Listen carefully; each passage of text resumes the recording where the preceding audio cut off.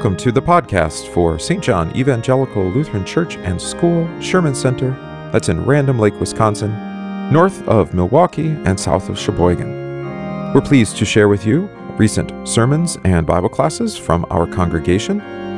We welcome you to join us for Divine Service Sundays at 9:30 a.m. and Wednesdays at 7 p.m. We have Bible classes currently offered at 8:15 a.m. on Sunday.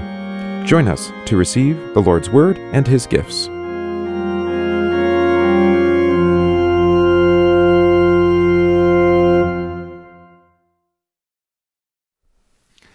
Alleluia, Christ is risen. He is risen indeed. Alleluia. In the holy name of Jesus. Amen. Breaking up is hard to do. Absence makes the heart grow fonder. Don't lose me, baby. Companionship, friendship, mentoring, fraternity, communion, fellowship. These are valued gifts. And when these gifts are taken away from you, what do you experience? Who hasn't felt the anxiety of being left behind, or now being alone? When two beloved are separated by death, the widow knows loss. When divorce tears a family apart, the children will go into a shell of worry or loss. When a student and his mentor part ways, they grieve the loss, the separation. And there's more. All of this is true because it is not good for man to be alone. And as we heard in the beginning, God made a suitable helper for him. From the beginning, God says that such isolation, loss, and separation, these are fundamentally not good. Therefore, it is right for us to grieve our inability to gather together. It is right for us to grieve death that separates loved ones, or divorce that rends a family apart, or even a necessary end to a relationship. Because with loss comes pain. We are not meant to live alone, in seclusion, in isolation, or even sheltering at home. We were created by our Heavenly Father for community. He placed us into families, into peer groups, into villages and cities, into countries, into congregations. He does this so that we would support one another, that we would build one another up, that we would encourage and direct and even rebuke and correct each other. Within these communities, families, congregations, love is service. And our love then is shown in serving one another, being together with one another. That's what makes this time so uncomfortable for us. We're not meant to be alone, to be isolated, to be separated. And no amount of digital technology is going to replace the actual gathering together of Christians around His Word. And the disciples in the upper room, on the night He was betrayed, they too were distraught. They knew this kind of isolation. Because our Lord's catechesis of the 12 was this: "But now I go away to Him who sent me, and none of you asks me, 'Where are you going?' But because I have said these things to you, sorrow has filled your heart.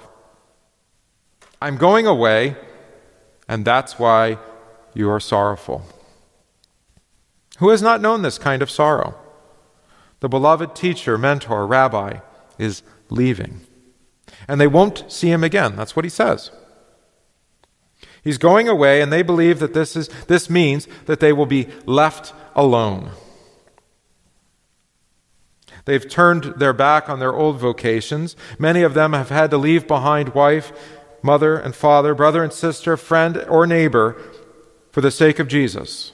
That is, for the sake of the gospel of Christ. And if he leaves them, where will they go? What can they do?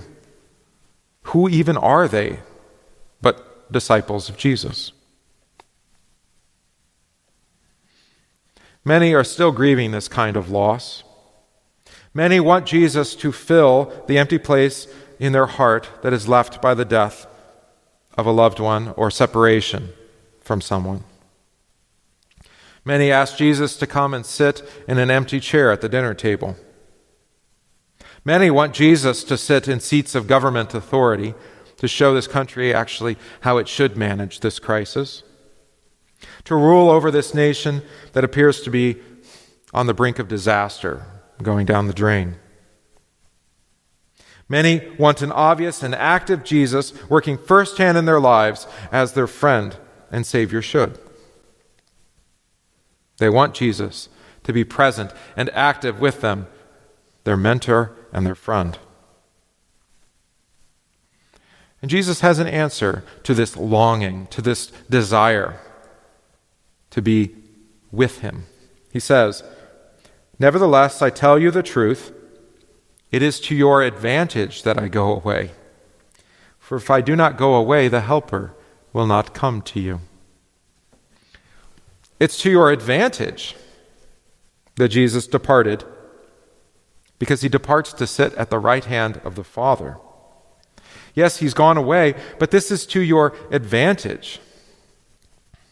Because from God's right hand, from the seat of all authority in heaven and on earth and under the earth, Jesus has not actually left you alone. But now he comes to you in a different manner, but he comes to you all the same.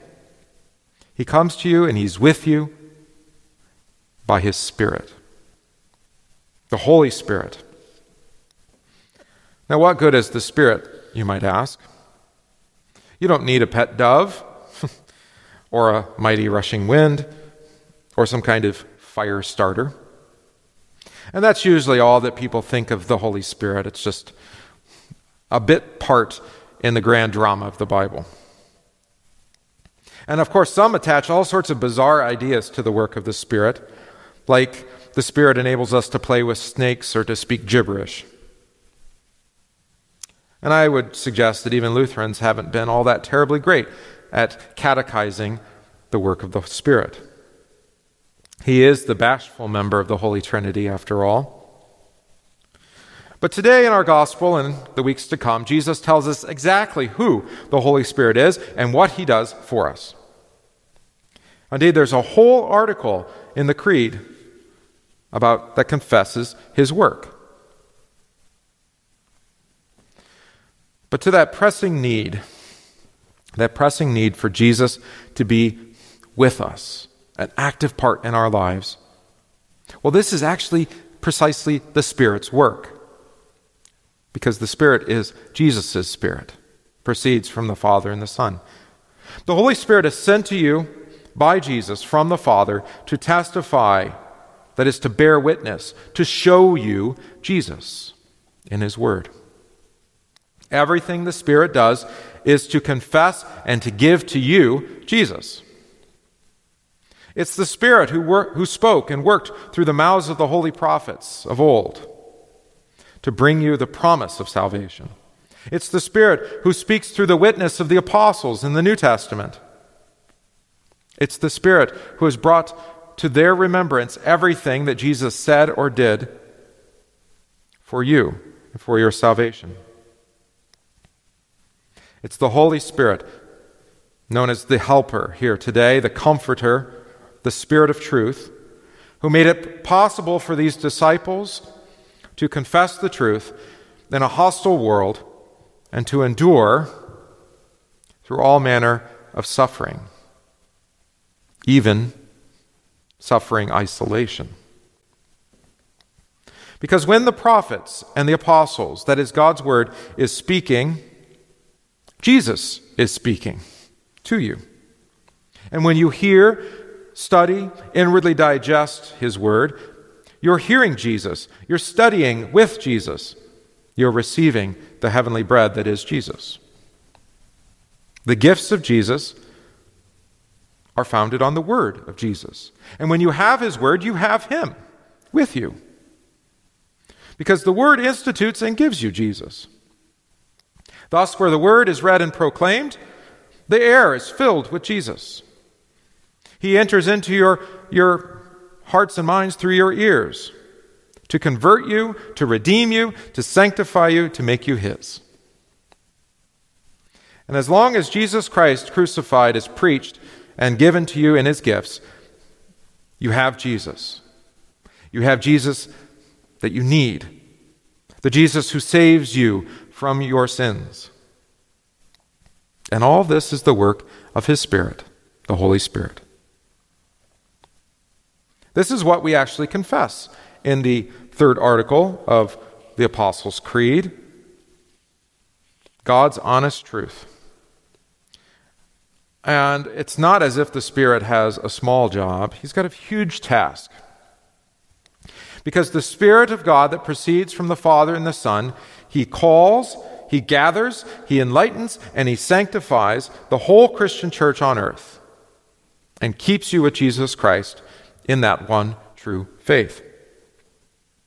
That's not a side job. That's not a bit part in the salvation story. Because it is the Spirit who brings the proclamation of Jesus into the world. It's the Holy Spirit who gathers all the wayward sheep of Jesus back to him. It's the Spirit who enlightens your minds, who stirs up your heart with Jesus. It's the Spirit who makes you holy by bringing you into the fellowship of Jesus. And it's the Spirit who guards and protects your faith by preserving Jesus' word among you. Now, the disciples were sorrowful because it appeared that Jesus would no longer be with them. And that's certainly what he said. Their human reason would not allow them to understand the words of the Spirit that Jesus spoke. It was a good thing for us that he, quote, go away. For if he had not faced the cross alone, you would not have life in him forever. He went away, indeed, not to a far-off country, but rather into the loneliness of sin, the loneliness of your death. And thereby he opened the kingdom of God to you through the work of his Spirit. It's Jesus' Spirit that is sent upon them at Pentecost that preaches the gospel and puts those words upon their lips so that that message would be proclaimed throughout the whole world, and that you then would receive Jesus and everything he did for you, that it would be your own. Jesus hasn't left you, maybe in the manner of sitting with his disciples, certainly, but he's just as present with you here and now, today, as he was with them in the upper room.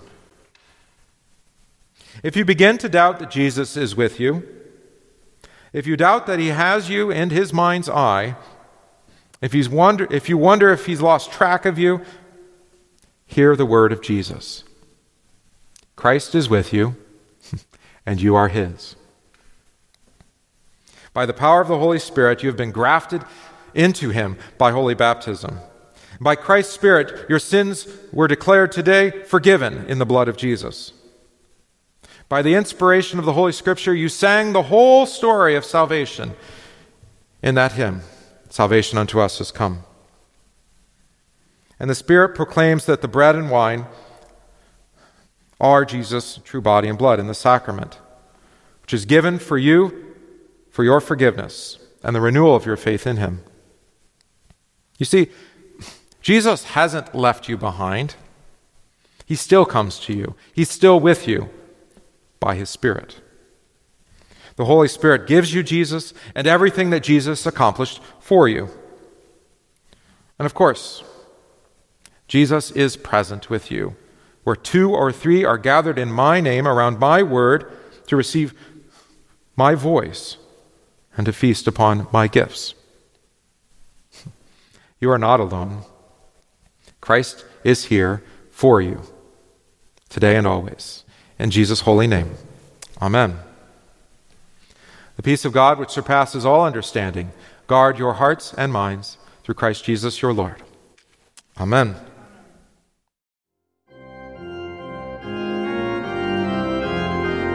We thank you for listening to this podcast from St. John Evangelical Lutheran Church, Sherman Center in Random Lake, Wisconsin. If this podcast is of benefit to you, please consider supporting the work of St. John by visiting stjohnrandomlake.org. That's stjohnrandomlake.org/support and give today.